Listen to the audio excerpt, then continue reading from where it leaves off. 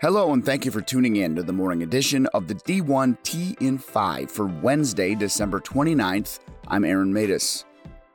NC State head coach Dave Doeren on the last-minute cancellation of yesterday's Holiday Bowl. I thought it was fake news, to be honest. Felt lied to be honest. We felt like UCLA probably knew something was going on with their team and didn't tell anyone on our side. We had no clue they were up against that. I don't think it was very well handled from their university.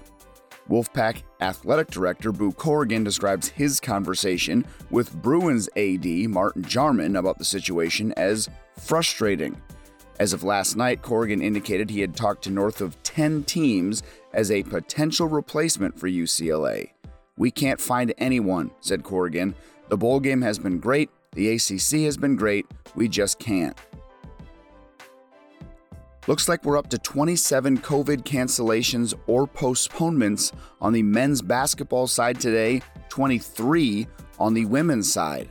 Stadium's Jeff Goodman thinks masks on players during games could be coming as soon as this week. The SoCon has modified its COVID-19 rescheduling policies for men's basketball and women's basketball. Games now ruled no contest, and the conference will attempt to reschedule at the earliest availability. The scheduling solution in the horizon may lead to teams playing each other 3 times during the regular season. And UCLA men's basketball resumed workouts on Monday with only 6 scholarship players available. Bruins head coach Mick Cronin joked, "Just call me Norman Dale." MRJ Advisors spent 4 months studying Wright State athletics and has recommended the Raiders stay at the D1 level and remain in the Horizon League. The group also determined that WSU could better leverage its sports programs to attract students.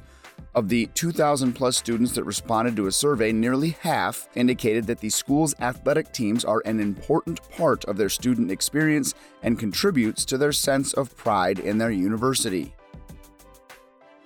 The Miami Herald's Barry Jackson says nothing has materialized yet at Miami after Sportico's report earlier in the month that the NCAA was investigating booster and NIL lead Dan Lambert, who says he's moving forward with outreach to other companies in an effort to get every football student-athlete $1,000 per month next season.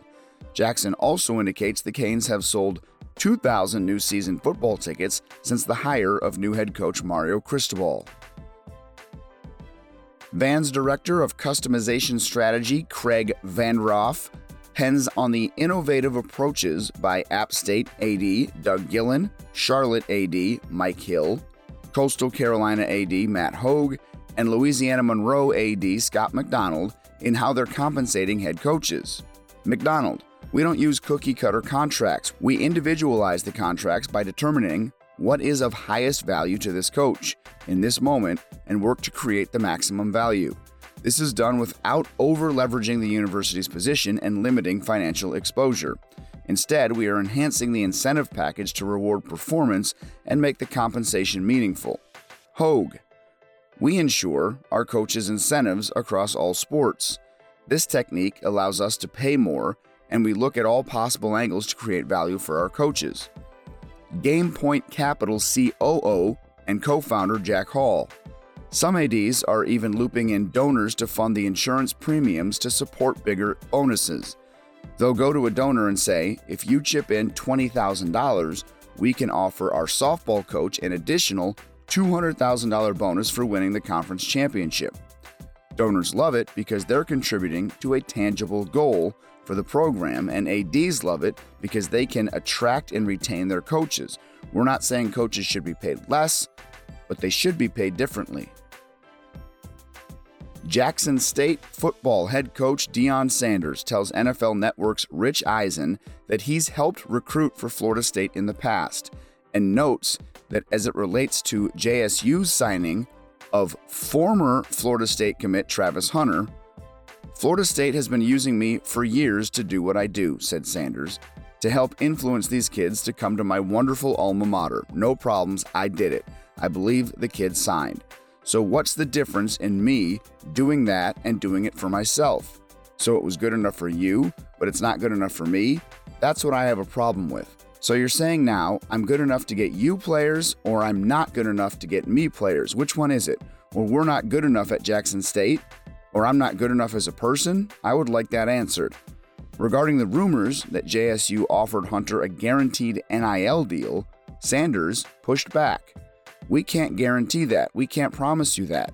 That don't come along with me.